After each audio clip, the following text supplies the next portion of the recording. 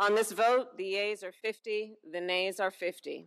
3/5 of the senators duly chosen and sworn not having voted in the affirmative. The motion is not agreed to. Democrats are set to take control of the U.S. Senate, House, and the White House. This will go down as one of the most progressive administrations in American history. God willing, everything is on the table. You now can pass things without a filibuster threat. You'll regret this, and you may regret it a lot sooner than you think. You and I have a rendezvous with destiny.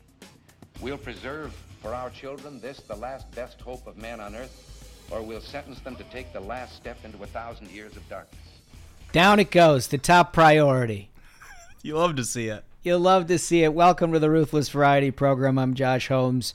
I'm here with Comfortably Smug and Michael Duncan. A big win for the home team.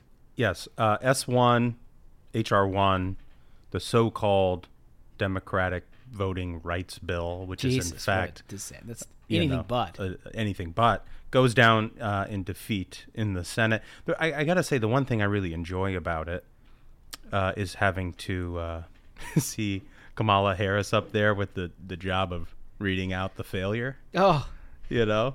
I mean, there is honestly so much to enjoy about this.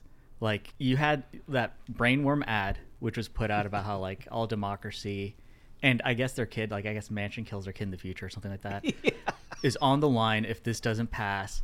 And then you've got, like, the polls come out, and it's the vast majority of Americans support, like, voter ID. Yep.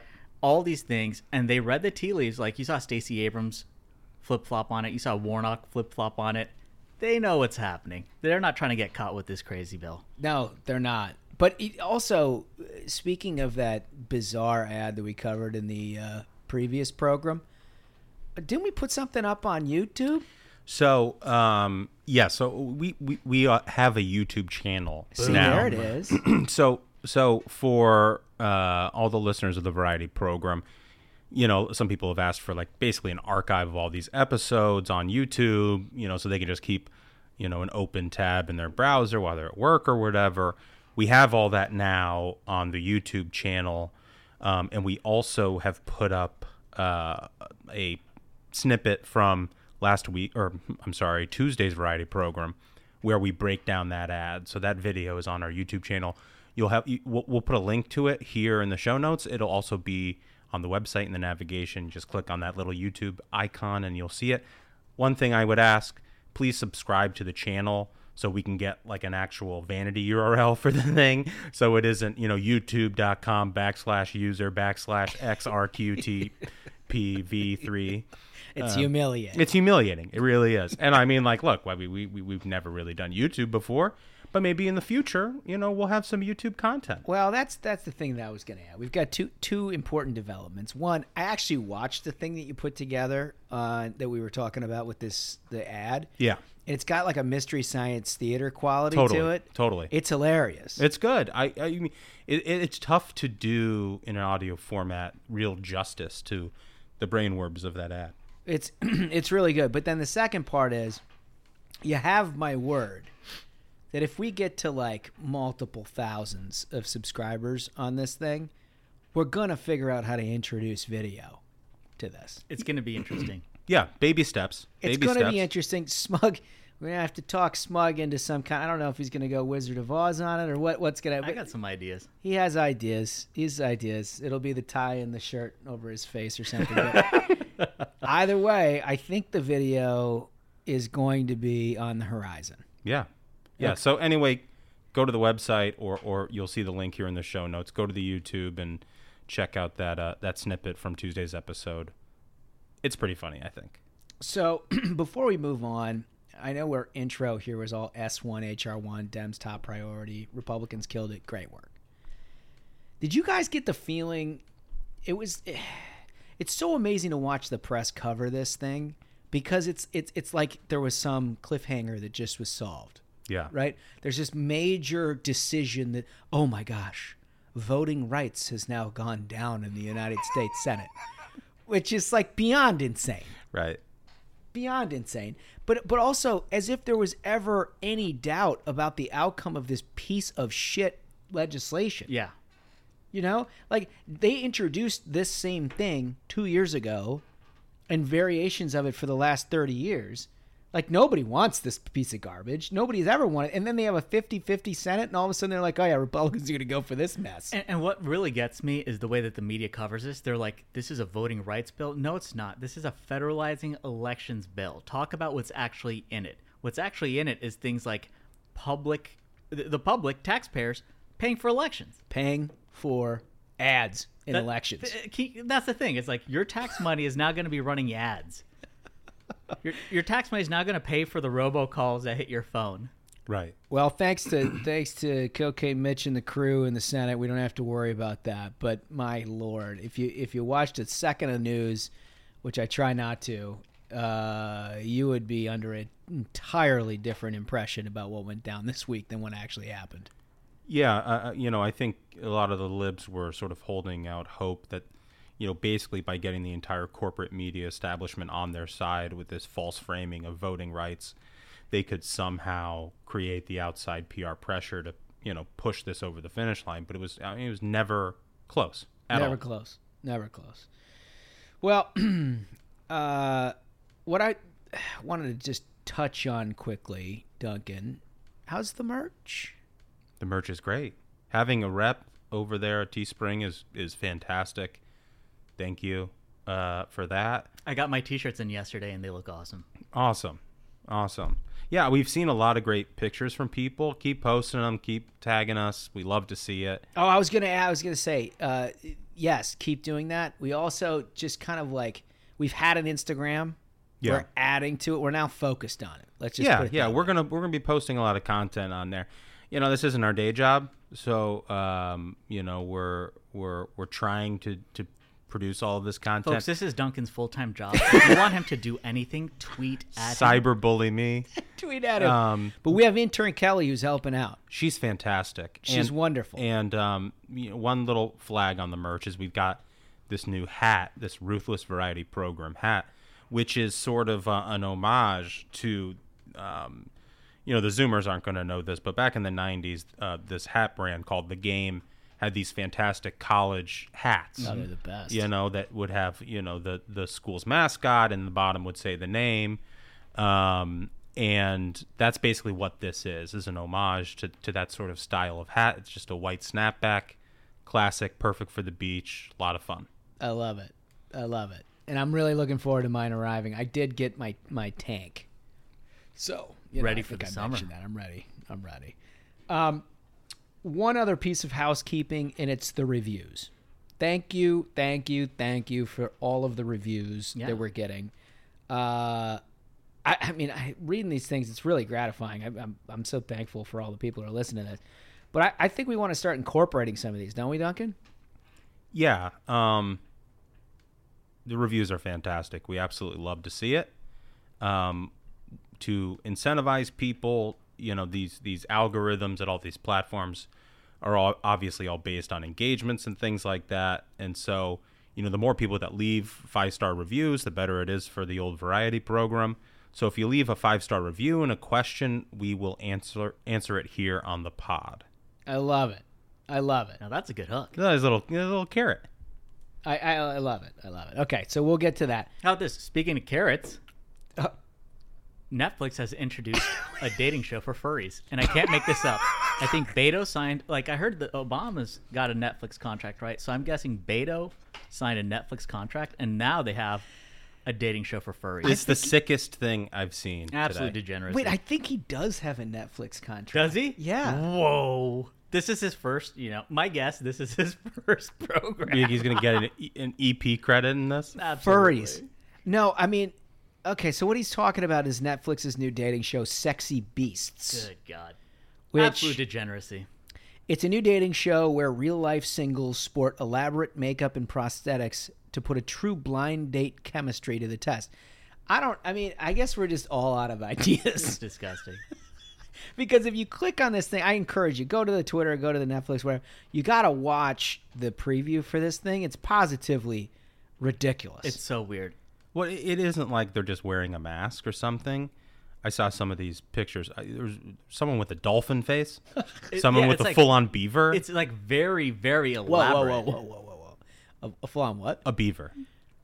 The face of a beaver. Okay. It's unbelievable.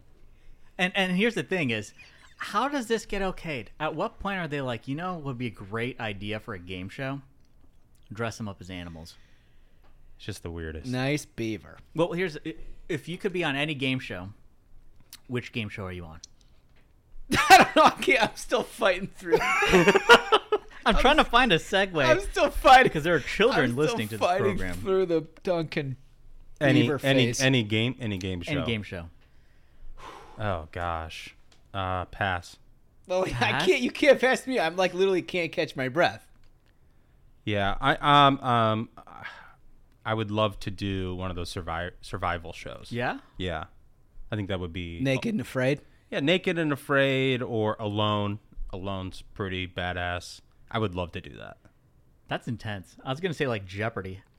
I think I'd crush it on Jeopardy. Oh, Jeopardy's fantastic. I got to tell you, Family Feud is where it's at. Yeah, that'd be good. So the one thing I would say about Jeopardy is when I play at home with my wife, she does that super annoying thing where I have the question, but I just say what the answer is rather than forming it in a question. And I mean, like She corrects you. She corrects me. Good for her. It's like, no, you didn't actually get that point because you didn't ask it in the question. Like, come on. That's right. That's just ridiculous. Katie, if you're listening, and we know you're not, we can understand your frustration. How about you? What's yours? Oh, Family Feud? Yeah, I think it's Family Feud. If for no other reason, you got a good camaraderie on that show. I've always I like the interplay with the family, and you feel like, it's not like the glaring lights all on you. You can kind of work your family around it. Seems like a good... You know who would crush it? The, Ruthless Crew. Yeah, on Family Feud. We would destroy any team out there. I feel like we would dominate. Yeah, and it wouldn't be close. Dominate. All right, so... Before we get into the serious business here, and we have serious business, believe it or not, border and such. I want to bring in Hollywood Hen because Hollywood Hen has an important update. We've been waiting with bated breath for now 13 years to hear from Miss Britney Spears, and it appears as though that is happening. Yes, we are actually mere minutes away from hearing from Britney Spears. She is going to be, for the first time, speaking out about her conservatorship, and she's going to be addressing the court via Zoom. And what they're expecting is that that she's going to talk about wanting to remove her father from her conservatorship permanently. Right. He's already removed from her person, but she wants him removed from managing her funds as well, her money as well. But the big question mark that, we're waiting on is to see if she stops just there with her dad or if she asks to have the whole conservatorship be ended altogether. And it's interesting because we've never known her thoughts on this. Everybody's just guessed based on hints that she leaves on Instagrams and things that she likes and, on social media. So everybody's waiting on bated breath to see what she says. And she's actually going to be doing the speaking. She's going to be not doing like the an speaking. Attorney. Yep. But so one hint was that her boyfriend was wearing a Free Britney t-shirt and posted on social media. So everyone's kind of wondering. They're like, oh, is that a hint that she's going to actually ask for the conservatorship to end? And the New York Times put out a piece earlier this week saying that through her lawyer, she's been trying to end this for several years and has been denied.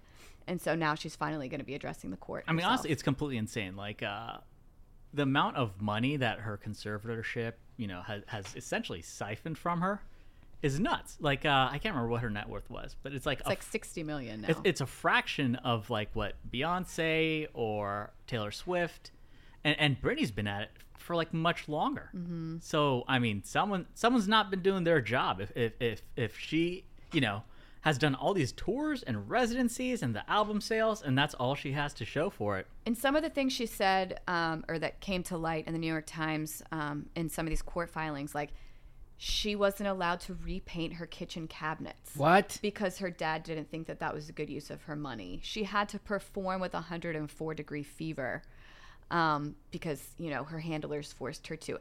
I mean, truly, she has been her rights have been so violated for the past 13 years. Basically, they've been like, you're fine to go perform and do exactly what we want, but how dare you ever do something that you want? And she is a grown woman. Scary. It is scary because you know what? If this can happen to Britney Spears, Yeah. who else can it happen to? I think the courts have, unless there's something that we really don't know about the situation, from the vantage point that we have now, the courts have really done a horrible job protecting. She's been unprotected her whole life. They gotta elevate this to the federal, get them Trump judges on it. Yeah, that's right. That would do the job. Well, so the judge has switched. So there was another judge prior to this who kept saying, no, keep everything in place. And this newer judge seems to be the first person who seems to be a little bit maybe open to having things change. So listen, So there's no decision today. We don't know what she's. I don't think so. No one officially knows what she's asking. We're assuming she's going to ask for her father to be taken off and possibly ask for the thing to be terminated. But I don't think we're going to get. It's not going to be a resolution today. But she could be my woman victory this summer. What if she wins? What if she wins and then Simone Biles and the gymnastics team wins? Those are going to be my women victory. Yeah, I those are big count wins. Britney as a DGAF though, so that's a DGAF win. Another win for the dudes. I feel like there's just Total no. DGAF. Dudes win. rock. No. Like Dudes you mentioned her rock Britney. boyfriend, the one with the Free Britney shirt. What does he do? He's a trainer. Yeah, that's Dudes rock. Right. He He wins. was in her. What's her net worth? He was in. Good he work, was in trainer. her. He was in her music video Yeah, for wait, Sleepover, like- and that's how they met. Like, no question, this guy's got the Free Britney Oh, shirt, yeah. right? Because, like, he's the biggest course. beneficiary of Can you this imagine? situation. And he's been outspoken against her father. I'd as be well. like, Well, listen, of Britney, course. Yeah. you got to manage your own money. You have to take care of it. You're in control here. Why are you letting someone else mess with your money? You know, the guy is smart. Honestly, maybe he's the one behind the Free Britney thing. he might be. You no, know? I'm not letting you take anything away from Britney on this. This is hers and hers alone. He has nothing Dude to do is with winning. anything. I hope they free her. He's gonna cash in so hard. I need to learn Allegedly. this man's name. Allegedly. Shout out to that it's trainer. Sam. I don't know how to pronounce it. Go Sam. You know what, Sam? Good Sam, work. the soon-to-be millionaire. Playing Sam. the long game. I cannot believe. know what, I can't believe Smug turned this around. There's no. I'm refusing to allow that Dudes to happen. rock. But also, everybody who's been around her has had to be approved, so he thinks it could be good for him. But let's say she gets free and then she can date whoever she wants. Who's to say he sticks around? Sam knows what he's doing. Whoa. Her boyfriends have to be Everything approved has by the to be approved. conservatorship? Everybody who enters her circle has to be approved. But wait, so her dad Yes. ostensibly is Yes. approving who Britney Spears is dating. Yes, or has in the past. That switched in 2019 when this other girl took When control this of her guy person. got in. Bingo. Well, this guy, And here's the Smug's thing onto is something like here. she's been controlled by other people her whole life. Her whole so life, it's so sad. Sam knows. Sam's like, all right, now I got to be in control. I need to call the shots on those millions. No. This actually reminds me. He's like, Free Britney, babe. The more. This is a horrible, horrible take. Britney it has is. clawed her Best way to take. get to this point, Sam the man. and she is the win. She is the victor here. This actually reminds me a lot of what happened to Brian Wilson from the Beach Boys. What? I didn't know about this. Yeah, well, he had a lot of mental problems and started seeing the psychiatrist who eventually took over all of his affairs and all of his finances, and if a girlfriend wanted to come in, take him out on a date or so, everything had to be approved by his psychiatrist for years. He stayed in the house for years. He really had a lot of mental issues, but eventually they figured out he was sort of being over medicated to be in this state of, That's terrible. The man yeah. made pet sounds. Yeah. You can't do that to him. Absolute Can't genius. Can't do it. He needs a Sam. People also have come out and talked about Britney being over medicated when she was the host of the X Factor, guest host of that. Well, show. I mean, what's the first clue? Did you see her on that show? Yeah, My God. I know. And so Wait, what was the X Factor? She was like a guest host. It was kind of like a voice talent, type thing. like another talent show. Look, I'd have to be medicated to watch that shit too. It's terrible. I hate that sort of television. And you're gonna keep us updated on yeah. this? So as things break, I'll keep you guys updated. I love it. Nice. Hollywood Handy, ladies and gentlemen. Actually, hold on there a minute. We have late breaking news. Britney has spoken. Yes, Britney has spoken, everyone, and Let me tell you, her testimony was heartbreaking. The takeaway, she says, I want to end the conservatorship without being evaluated. I want a petition to end the conservatorship.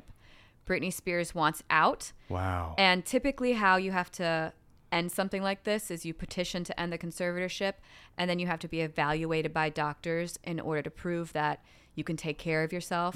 Then the judge has to approve it, and it can end. But she's just over it. But she's just over it. She doesn't want any evaluation. She just we wants expected. out. I mean, we expected her to say she wanted out, but obviously this is a little more aggressive. She's done with it. She is done. And some of the things that she said were Yeah, what did she say was going on? so sad. She said, she talked about basically how she was on lithium for several years. That's heavy Jeez, stuff. that's And intense. by people were giving her lithium. That's what she was medicated on for 5 years. And it was like she was drunk. She 5 said, years on lithium. Lithium is a very, it's heavy duty. And having to perform. having to perform. And she said, my it's my wish and dream for all of this to end. She really comes out hard against her family. She said, I would honestly like to be able to sue my family. My attorney said I can't let the public know anything about what has been done to me, but it's not fair that they're telling lies about me openly, even my family. And Wow. this is a court-appointed lawyer? A court-appointed lawyer. That's what she said. She said, I haven't even had the opportunity to handpick the lawyer myself. Everybody's been taking advantage of me. She hasn't been able to see friends that she's made. She feels ganged up on, bullied. It just seems like every worst nightmare that we thought was happening was actually happening. She's in prison. She's in prison. She's a slave. Yes. They basically just keep her drugged up, and they're like, all right, perform, make money. She That's said it. she said that in one rehearsal she didn't do a move right or choreo, she did something or didn't do something, and her manager called her therapist or person to say Britney needs a session because she's not performing well in rehearsal. So everyone in her life is a snitch Right. at this point. And so she said Jody, who is in control of her person at this moment, she said, she knocked her dad out of the position. This Jody girl's been in control, and she said Jody's gotten heavy-handed too. Like, I just want my life back. They if she didn't do certain things that they said that she wasn't going to get paid and she wouldn't be able to go on Maui on vacation.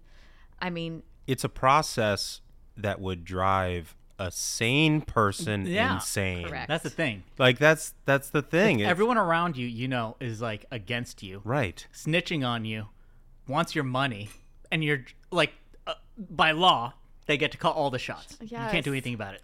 And she said she didn't know she was able to petition the conservatorship before. Of course they wouldn't let her know. Jeez. It was So, the gravy train. I mean, this is just horribly, horribly sad.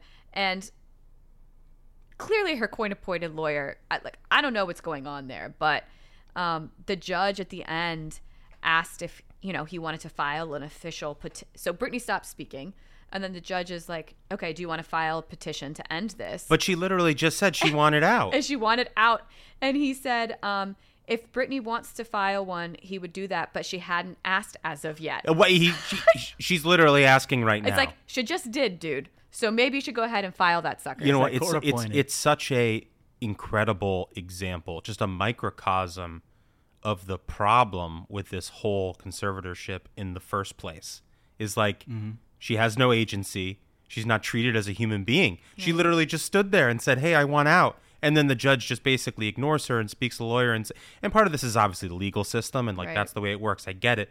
But it's such a perfect example that illustrates how messed up this process is for a person who has no rights right now. That's insane. It's just total abuse, it seems, from an outside perspective. So what happens from here? So what happens from here, obviously, we're giving this to you as it's breaking, so we'll probably have some follow-up stories. But, hopefully her lawyer gets his act together and takes what she says to heart and actually files an official petition.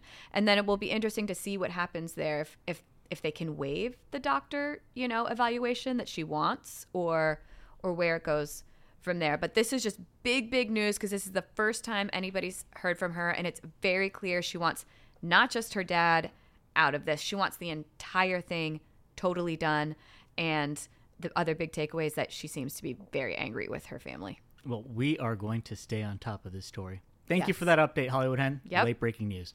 All right, so let's go down to the border because we finally have the Vice President of the United States, the Czar, as czar. appointed by President Joe Biden. Kamala Harris, she's decided to go to the border, but has she really? And I wonder why. So it's like Trump announces he's going to go to the border. All of a sudden, after how many days since she's been announced as the border czar, all of a sudden she's going to the border. But here's the kicker. Not only did Trump get her to go to the border, she's going to the wrong part.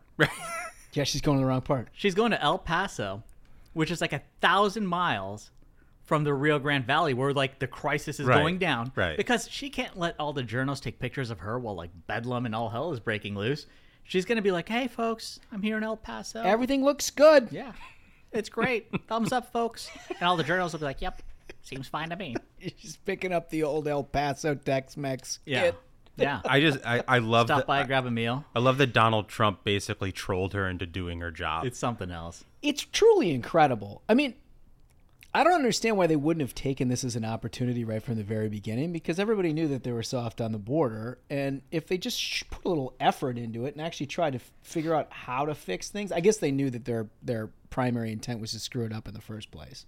So you had to kind of avoid It was going to get worse. Yeah, I guess they knew that, so that's probably why. Well, and then the other thing, and we talked about this previously on the program, but I think there's a tension between, the Biden White House and Kamala Harris's, future political prospects. Yeah, And she's like, when is this guy going to croak? she wants her profile elevated to be the heir apparent. Yeah, she wants to be a 2024 nominee. But she doesn't want the pitfalls, the responsibility. But Biden learned that comes with all it. of this from Obama. Yeah. Who, if you recall, when Obama passed this first stimulus, first of all, there's never, and proven to this day, there's no good way to spend $1 trillion.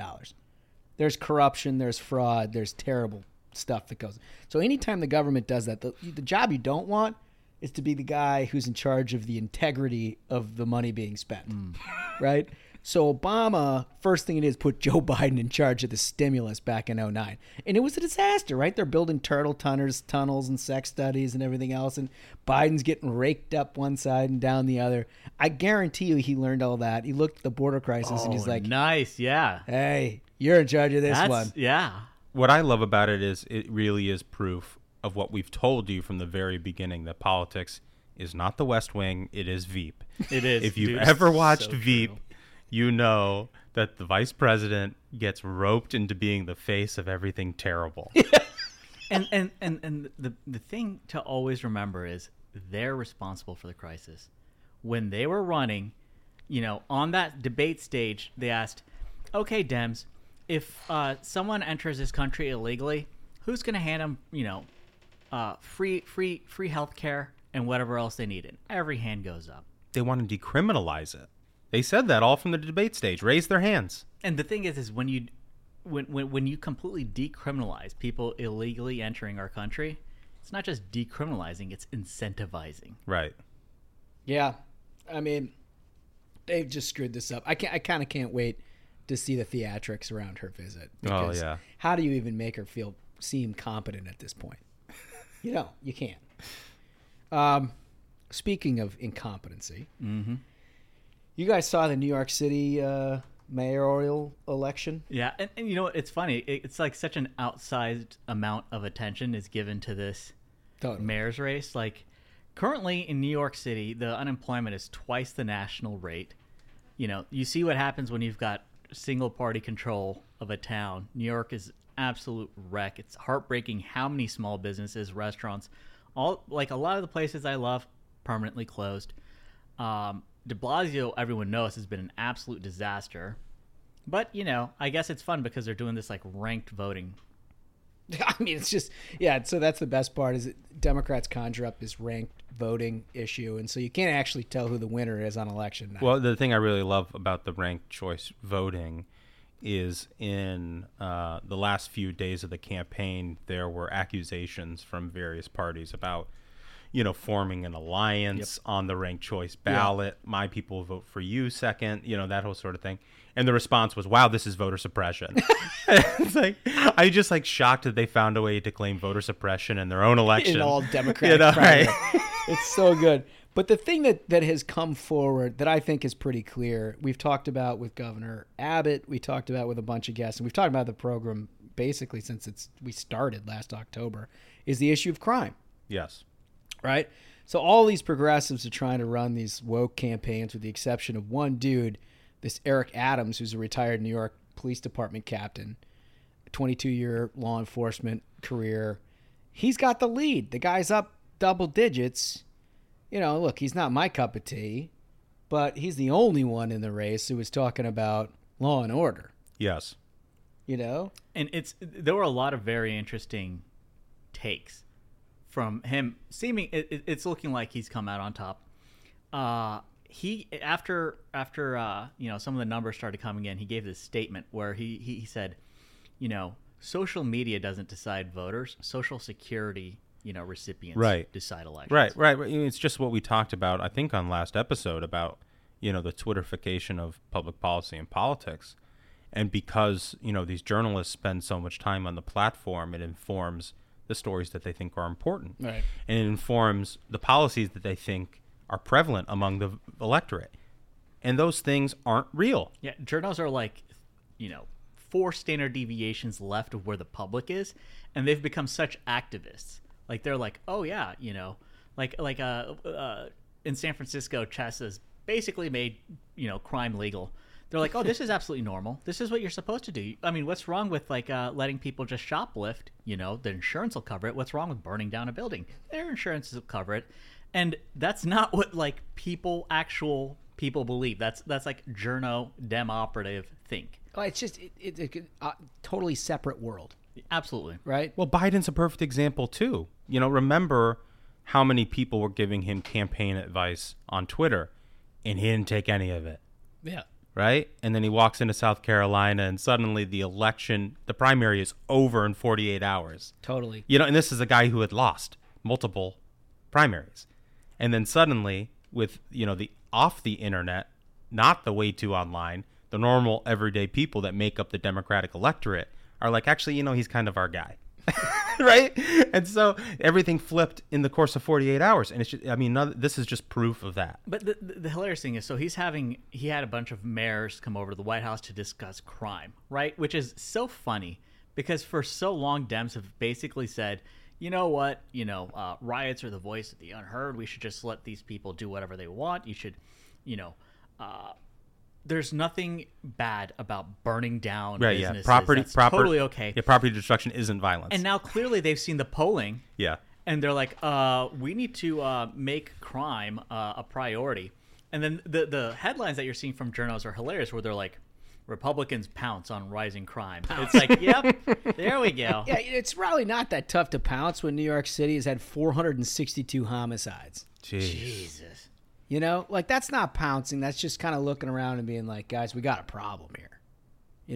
Yeah. I mean, all of these places, all of these cities, it sucks because they're great spots. And in recent years, before the pandemic, they were great. All of these cities were awesome to hang out. Good food, good people, safety, everything else. Dude, there's 2 empty storefronts in our building right now as we speak. Yeah. On the street level. I mean, DC's a mess.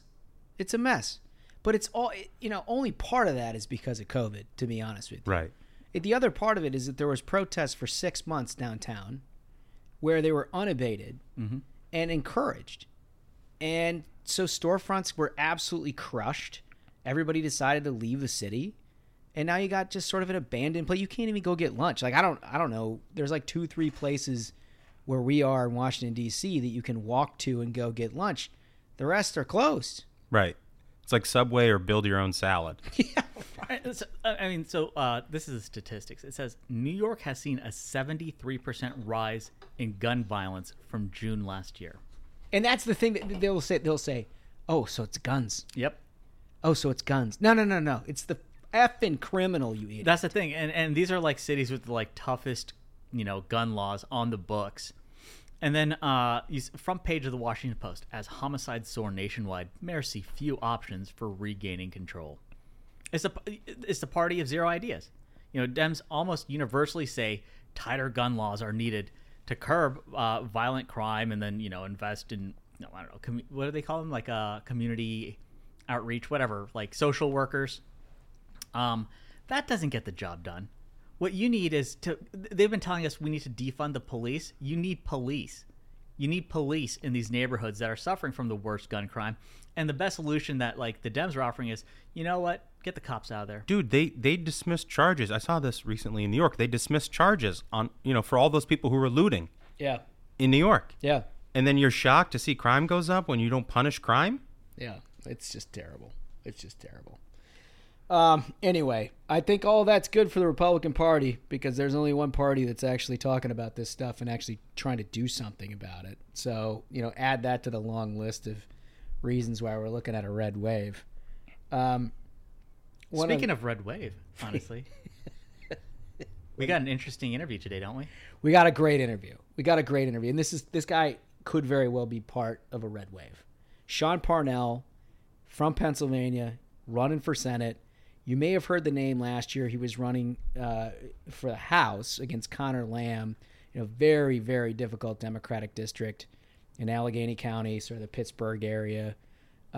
He came up just absolutely a hair short, but he's decided to give it another run.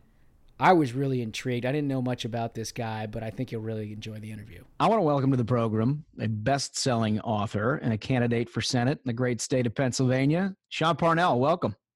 Hey, thanks for having me back to the program. That's what you do, right? The program. That's exactly right. You're a very quick study, Sean. Very quick study. I try. I'm not, but I try.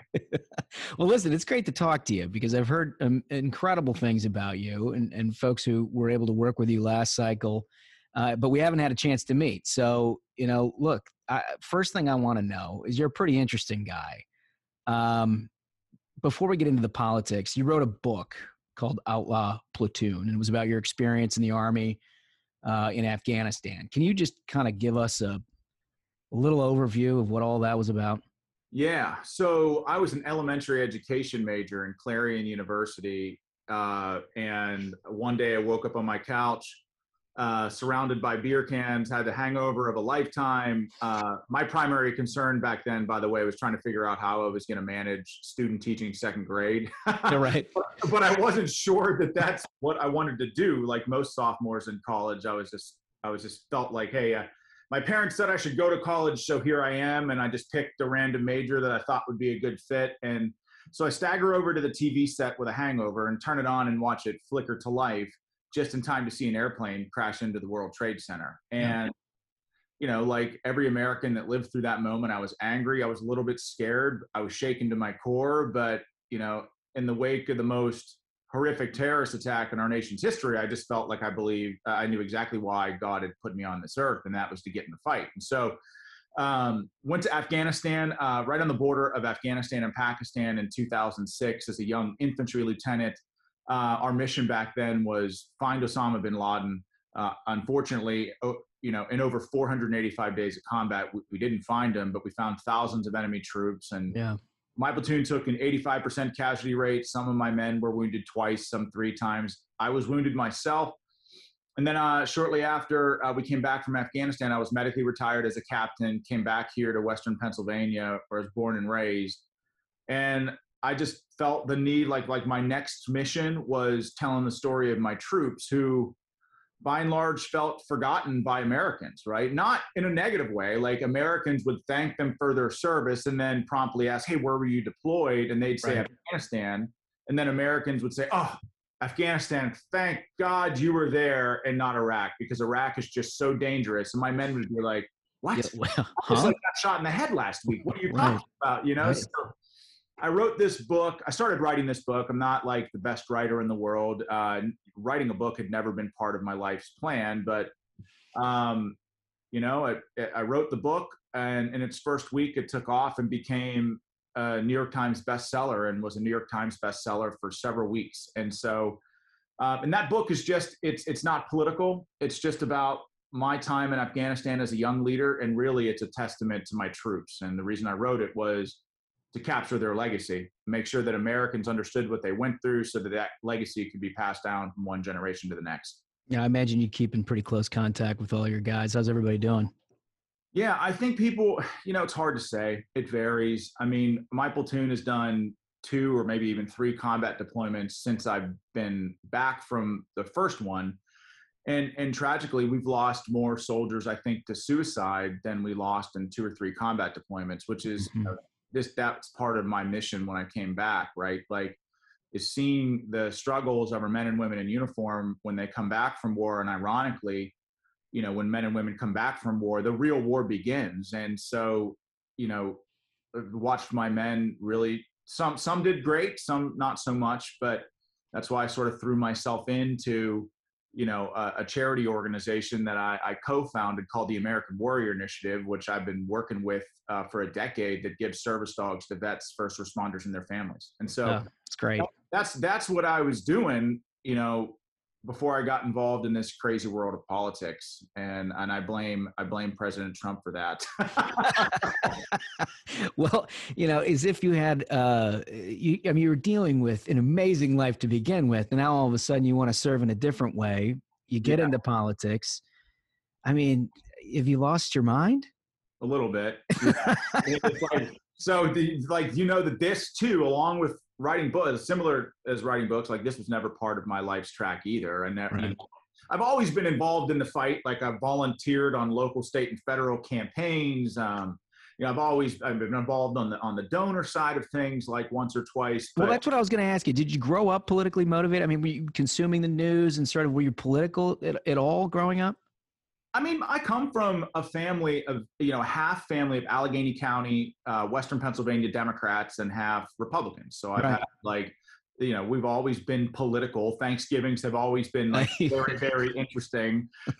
But for me, one of the things that I learned in Afghanistan is the whole idea of servant leadership and the idea that leaders work for the people, not the other way around. Right. And so, I've always been interested in the concept of leadership and the philosophy of servant leadership and giving back to my community. And so I just see politics as a natural extension to that. But again, like this was never part of my, President Trump called me out to do this randomly. Like, he came to Western Pennsylvania, gave a speech at the Marcellus Shale Coalition here in Western PA.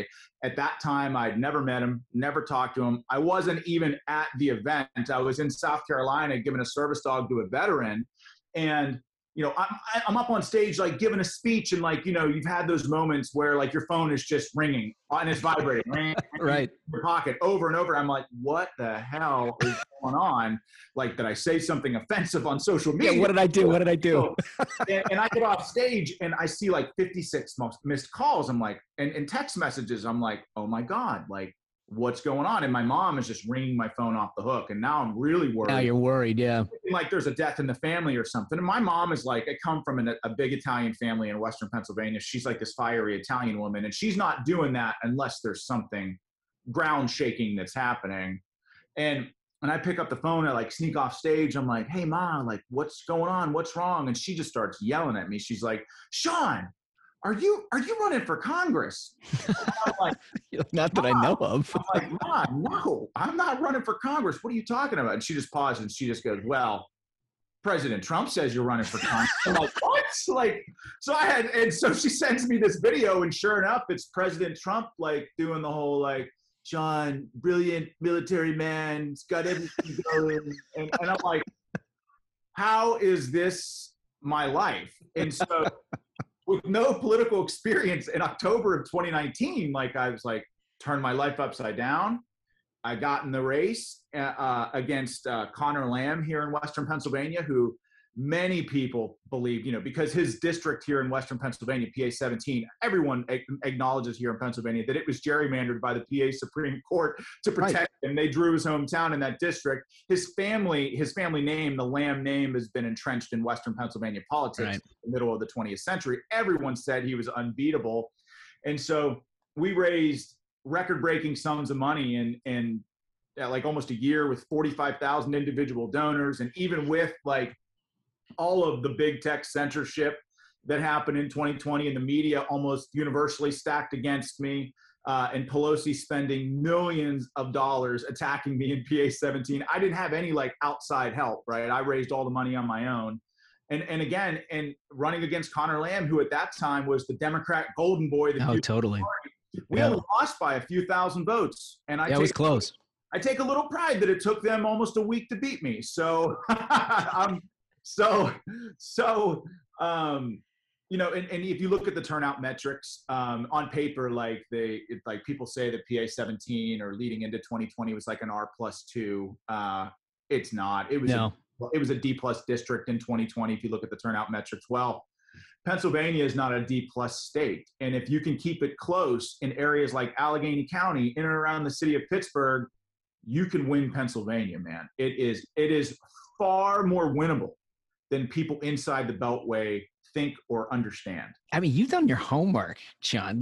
You've gone from a soldier and a book writer to all of a sudden, I could put you out with Charlie Cook. This is pretty good. Yeah, well, look, I mean, so I learned a lot, right, in 2020. I'd never run a campaign before. It was like drinking from a fire hose every day. And like, you know, we've got a rule, like I've got a rule in my campaign. Like, you don't get a job in my campaign unless you're humble, hungry, smart, right? Because I want the right attitude. Like culture. Culture. There's far too much ego in politics. I can't stand it. I loathe it. So I want people that have good attitudes, that believe in something greater than themselves, and that's, you know, protecting and preserving the American way of life and the American dream. And we've got a great staff, and we learned a lot through 2020. But one of the things that was like my number one lesson was that Republicans focus on campaigns. Sometimes they run good campaigns, sometimes not so much. But Democrats focus almost exclusively on elections, whether it's at the local, state, and federal level. Every election is just a little bit different. But 2020, they clearly had a plan, right, to weave chaos into the system. And I'm not talking about like voter fraud or anything like that. I'm talking about unilateral changes to election law in the middle of the game that exclusively benefited them. And now you're seeing Democrats focus on elections today in the form of HR 1 and S1, right? Yeah, right. That's what they do. And so moving forward, Republicans have to have a foot in both worlds, right? You got to run a great campaign, and you have to focus on what's going on with the elections and be involved on the front end, right? Knowing what they're doing. So much about being a leader on the battlefield, man, is like understanding what the opposition is doing. You know, not to the talking points level, but so politics is the same, just without bullets, you know? That's my job. Understand what the political battlefield looks like, I feel like. And I feel like we've got a great understanding of Pennsylvania. We know what we have to do to win, where to go to get the votes, and I feel really good about it. It's so refreshing to hear that. I spent, 15 so odd years on Capitol Hill, and was totally motivated by this issue and the fact that Democrats were always focused on elections. Always, right? Always. Everything we're seeing now with a voter ID debate or like the full vote hauling, ballot harvesting. Ridiculous. I mean, they've been trying to do this forever, right? But it was very, very difficult to try to get Republicans engaged in this debate because it's esoteric kind of policy-based stuff. But man, is it important. I'm really glad to hear you're focused on that. You have to be. And I think for me, it's like a couple things about being a conservative Republican, right? Is that you judge your success or you judge whether or not you're over the target on an issue by if the Democrats are attacking you at the same time the media is. Yeah. If that is happening, you are over the target. And for decades, right, the Republican Party, and I think the establishment party, has tried to sort of cozy up. Hey, if I'm nice enough to these people, they'll be fair to me. The reality is, in this day and age, is the recognition that they likely will never be fair to you, right? They've got skin in the game. What their end game is, I really don't know. I mean, do they want us to play second fiddle to China? I don't know. Seems like it. It certainly seems that way. But look, it's when the media and the Democrats are attacking you at the same time, you don't retreat. You got to be default aggressive and lean into the issue even more. So the issue, and what I mean by a perfect example of this is voter ID. You talk about voter ID, it has broad bipartisan support nationwide, and indeed here in Pennsylvania as well. Like, like some absurd number, like 90% of Republicans, 70+% or 80+% of independents, and like 60+% of Democrats, and 65+% of Black Americans support voter ID. Like, so the bottom line is, take the fight onto the political battlefield. Right. And sway public sentiment with sound arguments. I mean, of course, the Democrats are going to cry racist. That's what they do when they're out of arguments, right? So let them do that, because I think the American people, I believe on both sides of the aisle, are tired of, you're a racist. It's like, wait, no, actually, I just think voter ID would make our elections better. Yeah, it's a common sense idea. One of the things I was really impressed about with your opening video for your Senate campaign was the idea that within your platoon, you're working with people, you don't care if they're black or white or whatever. I mean, these are your guys, right? Correct. And all of that is just so easily extrapolated out into this country in the way that people conduct their lives every day. But there is this professional class that is created entirely to try to rip us apart, right? And liberals think we're entirely identified by what we look like. And I thought that you hit it out of the park with your message on that. Oh, thanks. And I appreciate that. And the reality is yeah, I did serve, black next to white, Christians next to atheists, next to Muslims, rich next to poor, young next to old, Democrats next to Republicans.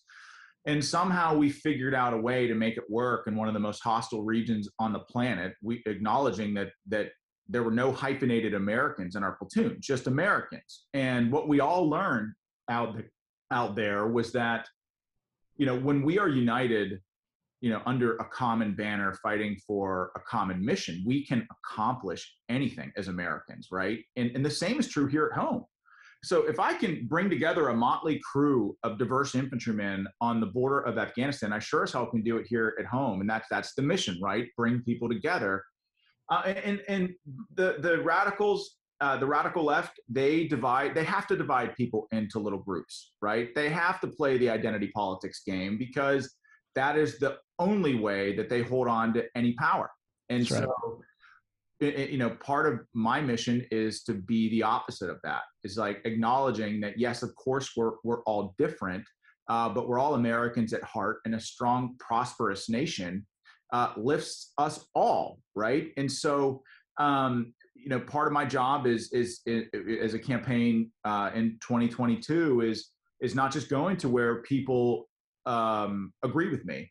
Leadership is about going to places where people don't and making the case and swaying public opinion, and that's our pathway to success. Well, I'm glad you brought that up, because Pennsylvania, obviously a tough state. We've had brief interludes of success over the years, but by and large, Democrats have had a lot of success here. But I think one of the things that has been true of Republican success over the years, and Pat Toomey had done this very well when he was elected twice, is to have the same kind of hold that you're talking about in the western part of the state, which I think you're uniquely qualified to do, Sean. But then also try to bring some of these Republicans back in the southeastern part of the state, the Bucks County, the Chester County, the Delaware counties that have been long-standing Republicans that over the last 4 to 6 years have just decided enough is enough, and they started to vote Democrat for the first time. What are we going to do to get those folks back? So a couple things, couple stats about 2020. Yeah, Pennsylvania is always going to be tough. It's a swing state. But in 2020, we had 2 Republicans win statewide, even amidst all the chaos here, right? And congressional Republicans, I think another critical empirical stat is that congressional Republicans statewide in 2020 got over 85,000 more votes than congressional Democrats. That is statistically significant. It is. And then you add to that our judicial races. We elect our judges here in Pennsylvania, and we had 2 ballot questions on the ballot here that were directly affiliated with whether or not Governor Wolf should be able to unilaterally extend emergency declarations here. Yeah, I saw that. We covered that. Yeah, we won those ballot initiatives by 139,000 votes. And so I think that, people in this state are waking up. They're very motivated. And I think, there are going to be hundreds. You asked the question, how do we get those people? Well, first we go there. We make the case that, more freedom, more economic prosperity in your life and the Constitution, the idea that our rights are protected and enshrined in the Constitution, they don't come from government. They come from our Creator. They come from God. And taking those arguments that like life, liberty, and the pursuit of happiness doesn't mean we all have to live the same life. That's right. As a leader, I will protect your ability to chart your own path, right? Taking that message to those people, but also Joe Biden's kind of a good salesman too. Yes, he is. Like a lot of these, there are hundreds of thousands of independents in Pennsylvania that like maybe thought Joe Biden would be a moderate unifier, that he was going to bring people together.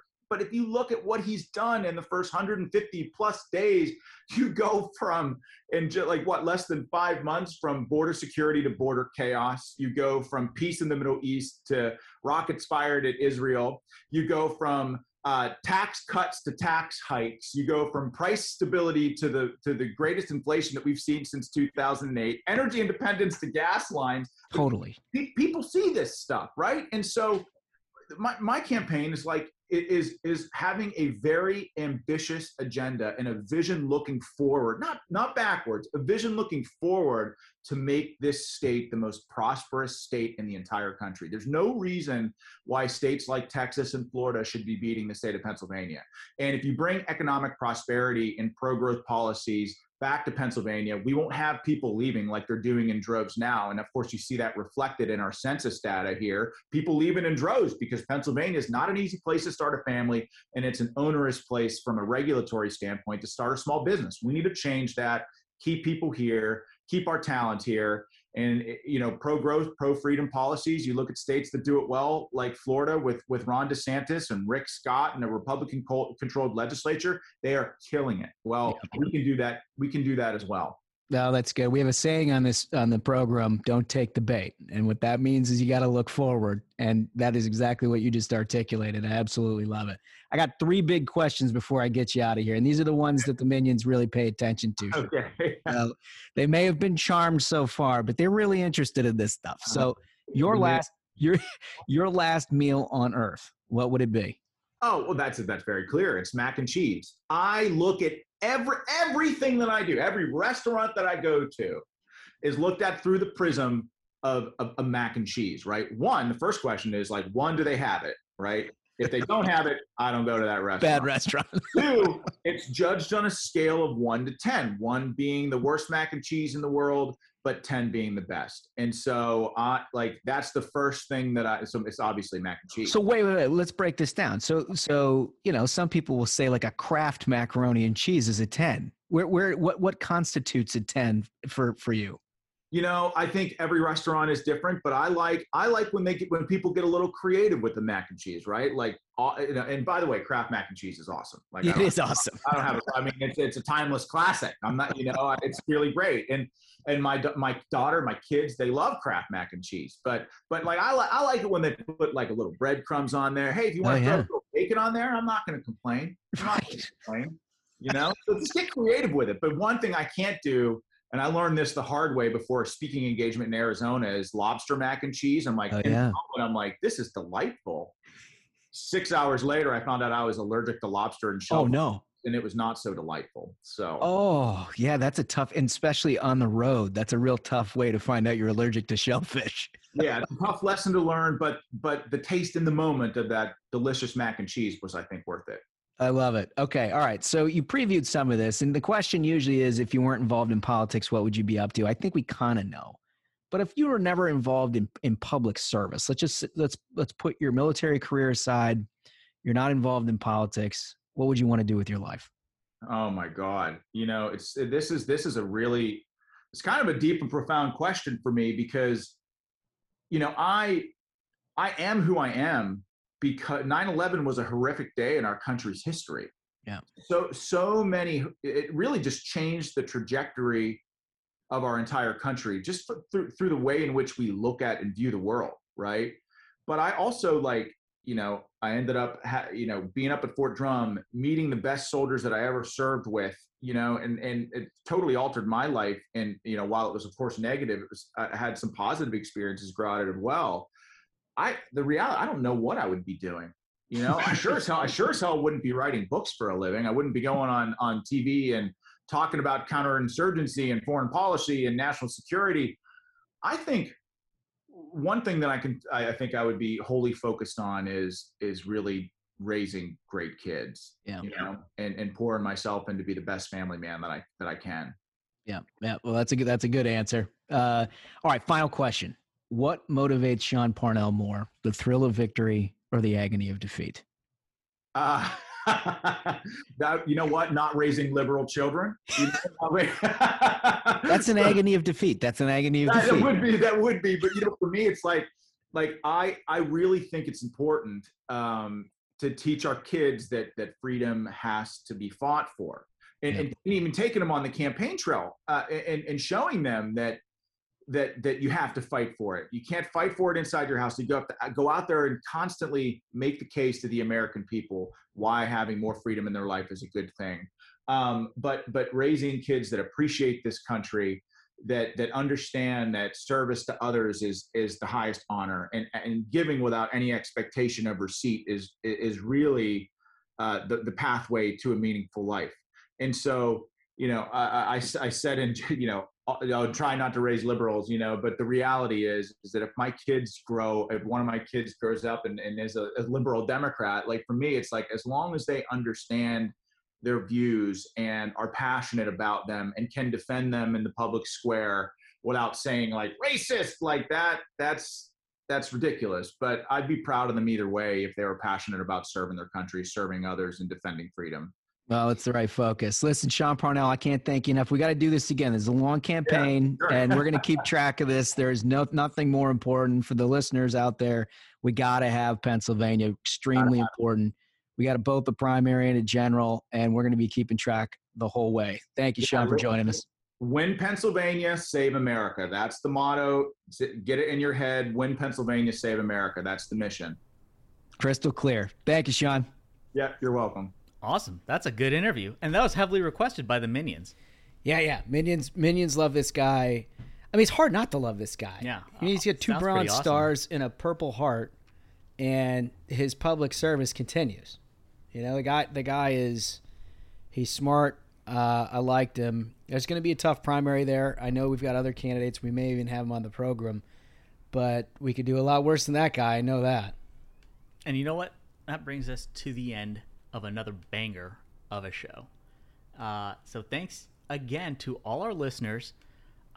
We love our numbers. Tell your friends to subscribe, leave those 5-star reviews, ask the question.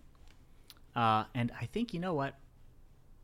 I think we should just have a bonus episode tomorrow. This is feeling good. We should drop a 3rd episode this week. Who's on board? We good for that? I'm good. I'll do it. Yeah. You good? All right. So there you go. Bonus episode. So let's go. Until next time, Minions, keep the faith, hold the line, and own the libs.